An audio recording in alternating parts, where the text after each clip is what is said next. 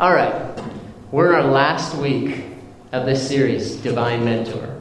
I'm excited about it. If you've been following along, I think you probably noticed that God can really do some work through some of the weekly projects that we've taken on as we've engaged the scriptures. But let me just start here with our last week. When I was a much younger man, there was this cinematic phenomenon, this incredible moment in cinematic history called The Fast and the Furious. Who's ever seen The Fast and the Furious? Okay. Who has seen all of them? All 37 of them. Oh my gosh, that is way more than I would have thought. How many is there? There's like 7 or 8 now, right? 8 of them, okay. Wow. You all have too much free time. So it kind of is what you would think it is, right? They're all just basically like really attractive people driving really fast in really cool cars. Like, sorry, spoiler alert, just ruined it for you. But they're all that. So this movie happened, and in the wake of it, under the careful instruction of Vin Diesel and Paul Walker, I took my 1991 Honda Prelude. Hey, don't laugh, it wasn't funny at the time. And I began to tune, as the kids say. Started to modify my Honda Prelude, and it was awesome. I'm not going to lie, it was awesome. Or at least in my mind, looking back, it was awesome. And so after making one particular modification, I tightened down the suspension and I got some performance tires. What do you have to do at that point? It's really disappointing. It's a huge letdown to do a bunch of tuning and modification to your car and then drive it to the post office, right? That's a sort of a disappointment. So I had to take it out for a road test. And so I found this back road and I was whipping around going, just right about the speed limit. No, if you appreciate this kind of thing, you understand the exhilaration you get from testing the limits, right? If you appreciate that kind of thing, that makes sense to you. If you don't appreciate that kind of thing, that probably sounds like the stupidest idea ever, and as it turns out, you're both right.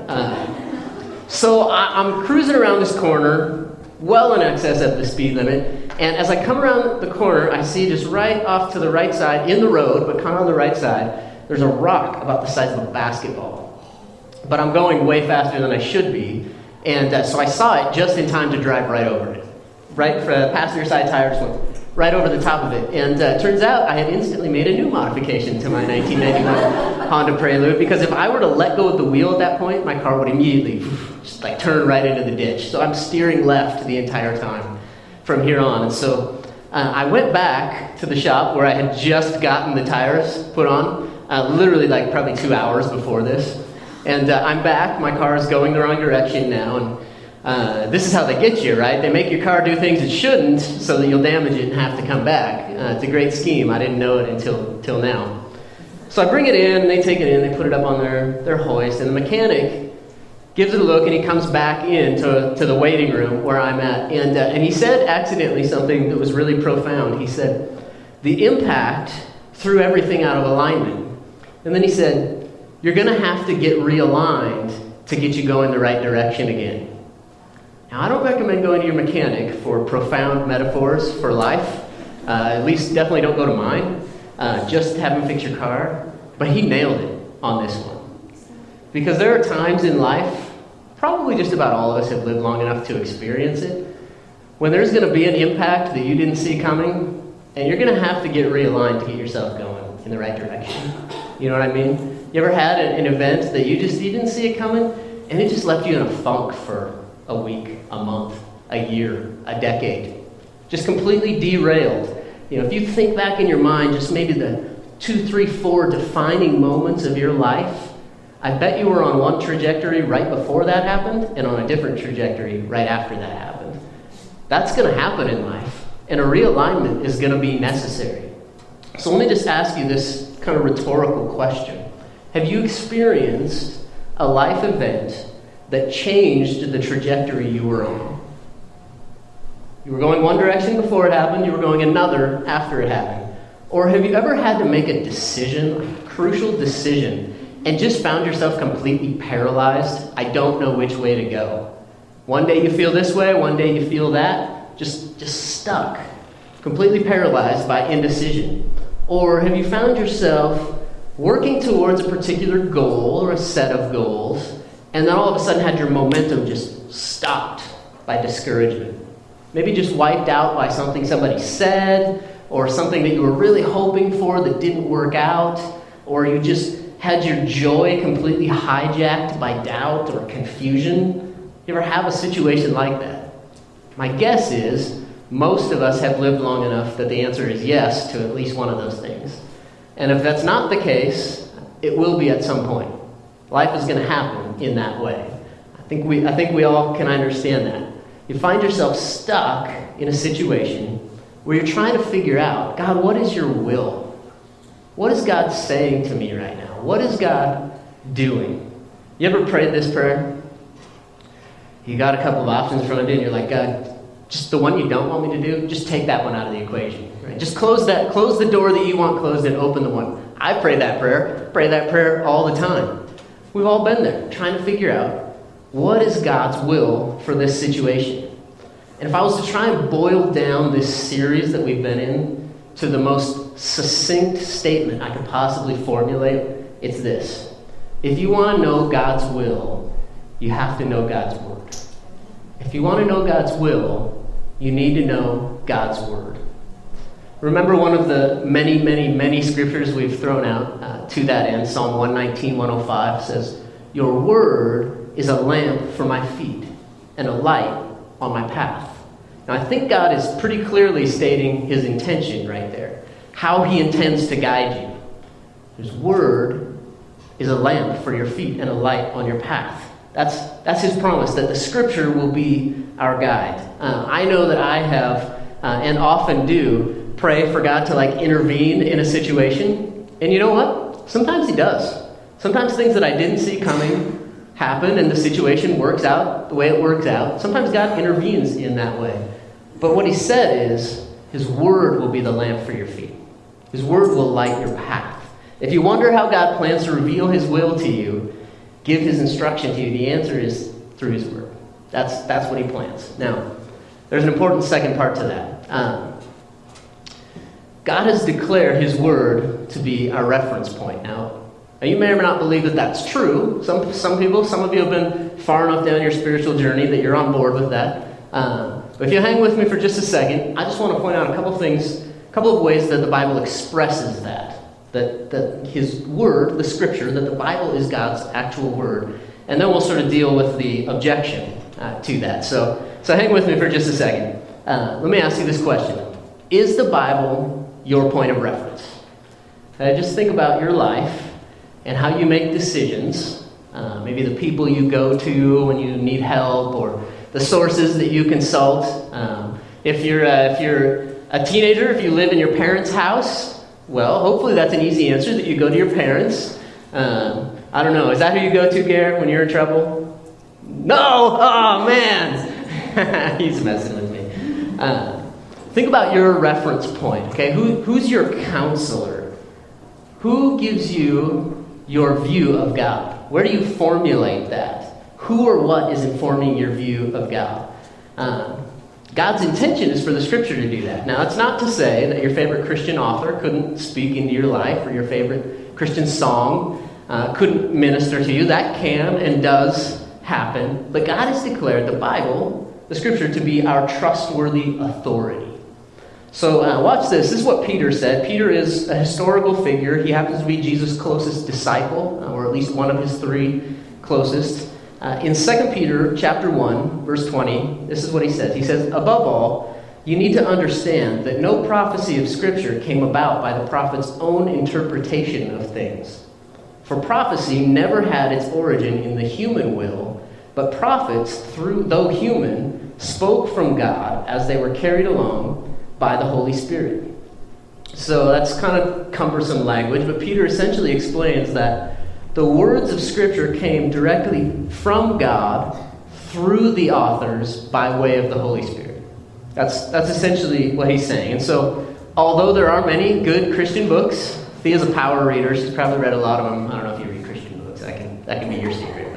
But, although there are really a lot of really good Christian authors out there and a lot of really good Christian artists, you know one thing that separates all of them from Peter? Two things, really. One, Peter was there. And two, he didn't get paid for it. He wasn't trying to sell anything. The Those are pretty significant differences, I would say. God has declared, through Peter in this case, his word to be our trustworthy authority. So if you're wondering, how is God going to reveal his will to you? Through his word. A second example would be the Apostle Paul in his second letter to Timothy. Timothy was a younger pastor that Paul was training to lead a church. 2 Timothy chapter 3, verse 16, probably be familiar to many of you. He said, "All scripture is God-breathed and is useful for teaching, rebuking, correcting, and training in righteousness, so that the servant of God may be thoroughly equipped for every good work." Now just think about that. Teaching, rebuking. I don't really like that part too much. Sort of like disciplining me. I don't really like that. But nonetheless, he says that the scripture is good for that. It's good for correcting, realigning my thinking, and training for the future. The scripture is good for that, he says. Now, the skeptic might say, well, of course Peter and Paul are going to say that. They want you to believe what they believe. They want you to believe and follow Jesus. Now, my response to that is, yes, they do want you to believe and follow Jesus. That part is true. But think about the absurdity of the argument, okay? Now, Peter and Paul are historical figures. There's no argument about whether or not they're real people. You can read about them in other places besides the Bible. But just think about the craziness of the argument that they would make it up, that they're just lying about this. For one, if Jesus is a fraud, Peter and Paul know because they were there. If Jesus was lying, if he was just playing them, if he was working them over to his own advantage, and he ended up being a complete fraud, they're going to know because he's dead now. But they're saying, no, he's alive. His words are our authority. The Bible is our authority. Now just think about the absurdity of them knowing that he was a fraud and yet claiming that we should all follow him. And he's the greatest thing ever. Of all the things they could do, the one thing they wouldn't do is go around telling people how awesome Jesus is. And telling people that Jesus' word should be your authority. It's absurd to think that they were just making it up somehow. A second response maybe to my own skepticism, or maybe just your skepticism, would be, what reason would they have for saying those things if they weren't absolutely convinced that Jesus really was the Savior of the world and the Bible really was God's word? What other reason would they have for making that claim? Did they gain from it financially? Nope, they lost everything. Did they gain a life of comfort? Nope. They were actually destitute, beaten, imprisoned, ultimately martyred. Did they receive fame? No, they became infamous. They were hated and despised among their own people for their beliefs. So what possible motivation would they have for saying, this is God's word, follow it? What motivation could they possibly have other than being absolutely sure that it was true? It's the only explanation that makes sense. So my original question was, if not the Bible, who are your counselors? Where do you receive counsel? I'm not saying don't get it from other people, but what I am saying is, get it from other people who have the Bible as their authority. Get your counsel from the Scripture. What I'm really saying is, if you want to know God's will, you need to know God's word. That's his plan for how he's going to reveal himself. That's really always been how it worked. In fact, you can see evidence of that kind of going sideways back in the Middle Ages when there wasn't a lot of literacy and the Bible hadn't really been translated into a lot of languages yet. So what you ended up with was essentially the Catholic Church and the government. You kind of had state-run government throughout the known world. And it just got wonky. People just believing all kinds of things that still we see the implications of today. So when people didn't have God's word, they started to believe crazy stuff like that I could buy my ancestors' way into heaven. Things that make no sense. If you read the Bible, you would never get there. So when we get detached from God's word, our beliefs get pretty crazy. Now here at Center Church, we're part of this family, and we say that what we're doing is we're helping people know Jesus. That's who we are. That's what we're about. That's our identity. That's what's important to us. If you have kids that you bring to church with you, you brought them because you want them to know Jesus. because you want them to have a relationship with other kids who know Jesus. If you came by yourself, it's to know Jesus. And it's probably because someone else wanted you to know Jesus and they invited you. That's how we all got here. That's what we're doing. And we have some actionable steps. We gather here on Sundays to worship together, to serve one another. That has been a part of Christian life all the way back ever since Jesus. That's been a cornerstone, gathering together to worship God together and to serve one another. Second thing we do is we encourage everybody to be a part of some type of Christian community, some type of relational circle where you can have spiritual conversations. So just a quick poll. How many of you would say, maybe it's in the context of this church, maybe it's outside of this church, that you have been really blessed in your life by a circle of Christian friends? How many of us would say that that's true? You've ever been blessed of God? Okay. Everyone except Angie has been blessed by Christian friends. She's the only person. Clearly there's something wrong with you. That's not true. Which I consider myself to be one of Angie's Christian friends, so I really find it unfortunate that I haven't blessed you in any way. Okay, good. So we can all see the value of that, right? We can all see the value of having that relational circle. And Pastor Rick does a really good job and works really hard to have a series of, a system of community groups so that there's an on-ramp for people as they come into this community to find that. I have this quotable for community. Well, I find it quotable. Maybe it's not that great, but it's easy to make an objection that I'm busy. I'm tired. I get that. We have a lot of things going on. Community will be hard on your schedule. Being in community with other people sometimes is difficult. But here's this little saying that I don't know if I heard from somebody else or it just occurred to me, but I think it's true. The community is hard on your schedule, but isolation is hard on your soul. If I think about the people I know who've lived in a lot of just a real isolated environment, the reality is I love them, or at least I should love them, but in general, they're not the most pleasant people to be around. Because when we're more isolated, we grow inward. When we're in community, we grow outward. We actually see other people instead of avoid other people. Being in community is really, really important. Isolation is hard on the soul. So we do those two things. We gather together to worship and serve one another. We encourage everyone to be part of a relational circle. We also take the Great Commission seriously. Jesus gave all of his followers throughout human history the commission to help other people know him. Go and make disciples, he said. So we take that seriously. And lastly, the fourth thing is we try to make pathways for each of us to engage the Scripture. Because by the light of God's Word, we can see where he's leading us. It's that important. That's how we see. All Scripture is God-breathed.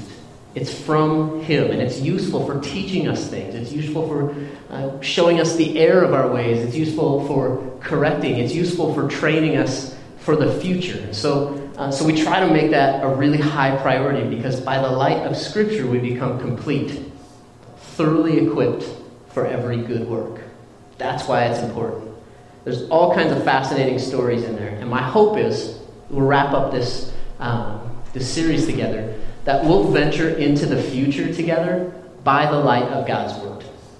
When we come into our church community, sometimes what our way is lit by is our past experience. Maybe something we liked or didn't like at church in the past. We're going to do this because we liked that in the past, and we're going to avoid that because we didn't like that in the past.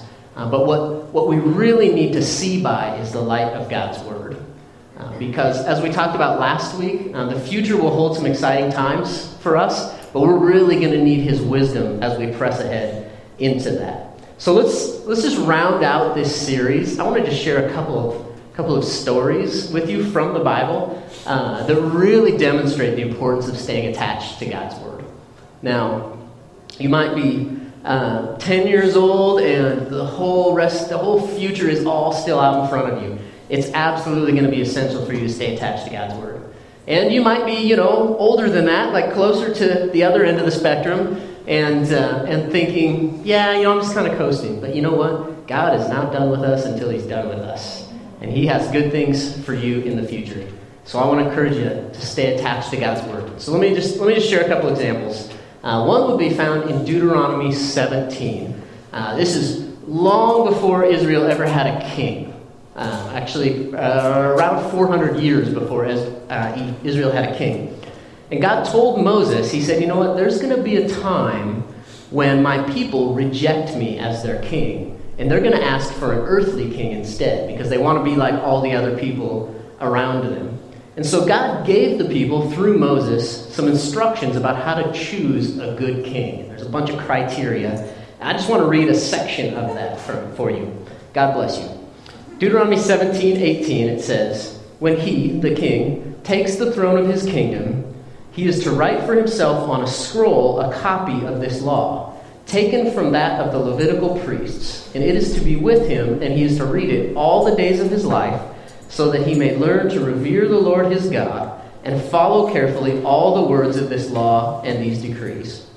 Okay, so God says, listen, when this king takes his throne, he needs to make a copy for himself of the law. What is the law? It's the first 5 books of the Bible. The rest of the Bible hadn't happened yet. So that was the scripture that they had at that point. And he says when the king takes his throne, he needs to make a copy on a scroll and stay attached to it every day.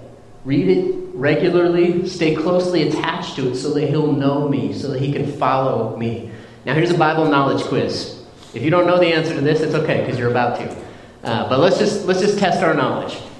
God said, tell the king to take my word and stay closely attached to it every day. How many of the kings that they eventually had did that successfully? None. Some of them tried harder than others. Some of them were a little closer than others, but none of them successfully followed that instruction. Now, follow-up question for you. How did things turn out for their kingdom? Jessica just studied this like 2 weeks ago in school. Right? By the end of the 3rd generation, right in the transition from King Solomon to his son Rehoboam, the kingdom splits. It didn't last very long. Even though all 3 of their first kings, Saul, David, and Solomon, all 3 of them made some effort to stay attached to God's word, they weren't successfully able to do this. Their kings tried to follow God, some of them, most of them, and they tried to exercise godly wisdom. But as soon as they became detached from God's word, they were all of a sudden in an unsustainable situation. Now, how does that apply to you and to me? When they detached from God's word, their situation became unsustainable. What it means for us is that, we can get along for a little while based on whatever knowledge bank we have, whatever God has spoken to us in the past. But eventually we're going to come to a situation where we don't know what to do, and we're going to find ourselves running on empty. Now, if you've been around for a while, doing this life thing for a while, you probably have experienced that. Once they detached from God's word, they were in an unsustainable situation. It went okay for a while, but eventually they didn't know what to do and they made a wrong turn. That's going to happen to you and me when we become detached from God's word. Second example is from the life of Joshua. After God had led his people out of captivity in Egypt, and they had this incredible pilgrimage to the land that he had promised them, their leader Moses, he dies just before they go into this land. It's a crazy thing, and I almost read the story and I'm like, okay, Moses did all this. He rose up and took leadership in Egypt, led them out, led them on this pilgrimage that took 40 years, led this whole nation, and then they get right to the doorstep and he dies. Like, how unfair is that? I just think, oh my gosh, that's bad. But then I think, well, now he's in heaven, so he's probably not like, God, let me go back to the desert. Because I've never been to Israel, but I've seen pictures, and it's a lot of dirt and rocks. So I guess it wasn't that big a deal. But anyway, he gets right to the doorstep of the promised land, and Moses dies. And God appoints Joshua to take over, to succeed Moses. And God gives him some really specific instructions. Joshua chapter 1, verses 1 through 8, this is what it says. After the death of Moses, the servant of the Lord said to Joshua, son of Nun, Moses' aide, Moses, my servant, is dead. Now then, you and all these people get ready to cross the Jordan River into the land I am about to give to them, the Israelites. I will give you every place where you set your foot, as I promised Moses. Your territory will extend from the desert to Lebanon, from the great river, the Euphrates, through all the Hittite country to the Mediterranean Sea in the west. No one will be able to stand against you all the days of your life. As I was with Moses, so I will be with you. I will never leave you nor forsake you. Be strong and courageous, because you will lead these people to inherit the land I swore to their ancestors to give them. Be strong and very courageous. Be careful to obey all the law my servant Moses gave you. Do not turn from it to the right or the left, that you may be successful wherever you go. Keep this book of the law always on your lips. Meditate on it day and night, so that you may be careful to do everything written in it. Then you will be prosperous and successful. Have I not commanded you? Be strong and courageous. Do not be afraid, do not be discouraged, for the Lord your God will be with you everywhere you go. Now God gave Joshua some pretty clear instructions as it pertained to the law, the scripture that they had at that time. He said, stay closely attached to this. Meditate on it. Think about it. Let it govern your actions. And Joshua, in contrast to the kings, he actually did it successfully. He actually stayed attached to God's word. And God remained faithful to his word. He was with Joshua. Under Joshua's leadership, the nation was very prosperous. They had a lot of success. He was one of the few leaders of Israel who actually led during a time of prosperity. At the end of his life, Joshua 24:31 says, Israel served the Lord all the days of his life. God said, stay closely attached to my word, and he did it.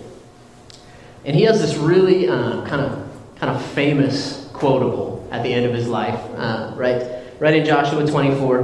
What Joshua does is he calls the people of Israel to their own kind of realignment, to their own kind of refocusing on what's important to them. Think about where they've been now. They've encountered all kinds of different cultures as they've come into this land, all kinds of different beliefs. They've had significant success as a nation. They've had a time of prosperity as a people. And consequently, they've become distracted from the things that God would have them do. They've lost sight of how dependent on God they really are and how fragile their success and prosperity really is. Does that sound in any way familiar to any of you? Has there ever been another people in human history who maybe lived under a similar circumstance? That's us. We live in times of relative safety, relative prosperity. We have many options and opportunities. We have plenty of things to worry about. And when we're not worried about something, we're entertaining ourselves. And when we're not entertaining ourselves, we're really busy going from one thing to the next. And when we're not doing that, we're busy recreating. Life is full. We're like a society, as a society, we have this attention deficit disorder. We hop from one thing to the next. Our lives are really full. This is how it was for Israel. They had a lot of options. At the end of his life, Joshua calls the people to a realignment. God's given Joshua to us as our divine mentor right now. So I want to read to you what he said. And this will kind of round out our time together. Joshua gathers all the people together at the end of his life in Joshua 24, verse 14. This is what he tells them. He says, now fear the Lord and serve him with all faithfulness. Throw away the gods your ancestors worshipped beyond the Euphrates River and in Egypt, and serve the Lord. But if serving the Lord seems undesirable, then choose for yourselves this day whom you will serve, whether the gods of your ancestors served beyond the Euphrates or the gods of the Amorites in whose land you are now living. But as for me and my household, we will serve the Lord. Now, in general, we don't like to be told what to do. Even if the person telling us what to do is right, we still don't like the fact that they're telling us what to do, and we really don't like to be told what to believe. That's in our nature. But think about the chronology of Joshua's life. He received God's instructions, stay attached to my word, and then he did it. And then God faithfully guided him through every situation he encountered. That seems like a really simple formula, doesn't it? Like step 1, step 2, step 3. It seems really simple. At the end of his life, Joshua says to the people, you have many distractions and many options. But my strong recommendation to you is that you follow God wholeheartedly. Now, if you think there's a better way, he says, that's your prerogative. You can go do that. But make your choice today. And as for me and my family, we're going to serve God wholeheartedly. As for me and my family, we're going to stay close, attached to God, and we're going to follow him only. So let me ask you this. What's the big idea? What is God saying to you, to us, through Joshua? I think that's fairly easy to see. He's saying we have many distractions. We have many options. But my strong recommendation is stay attached to me and my word. If you want to do something else, that's your prerogative. You can go do that, but make that choice. But choose. So the hard part about hearing from God isn't the actual hearing from God. It's making the space for God to speak to me. That's what will be the challenge for you going forward, and for me going forward, as we attempt to be guided through life by God's word. It's not just the hearing from God, it's really the making space for God to speak to us. So I want to give you a takeaway challenge for those of you who have decided to engage the Bible. I'm going to give you two different ones, and you can decide which one of these fits for you. If you consider yourself to be a veteran Christian, whatever that means, you've been through the Bible, you have a sense of kind of the big picture. If that's you, I want to encourage you to study through the Psalms. Now, I've read through the Psalms, and sometimes it's kind of foreign to me, just because I realize the person writing them has a specific context, and their context looks a lot different than mine. But here's what you're going to see in the Psalms. You're going to see the heart and mind of a person who knows God deeply. You may not be in their same situation, but you're going to be able to observe what's happening in their heart from the perspective of a person who knows God deeply. A second challenge, maybe that's not you. If you consider yourself to be we use the phrase baby Christian. I don't know if that should be insulting or not, but whatever that means to you. If you think, a lot of the Bible is kind of uncharted waters for me. There's a lot of the Bible that just, I don't know, it doesn't make sense to me. If that kind of fits you a little bit better, I want to encourage you to study through the Gospel of John. It records a lot of Jesus' dialogue, and here's what you see in the Gospel of John. You really see the heart of Jesus. You see who he is, and you see what motivates him. You really get to understand his heart. So I want to encourage you going forward. We're going to end our series, and we'll move on after this week to do one of those things and allow God to continue to speak to you. And you might remember the SOAP method, which was really simple. Scripture, observation, application, and prayer. Read the scripture. What do you observe? How does it apply to my life? God, help me execute this. Pretty simple format. So I want to just encourage you to do that. I'm going to pray.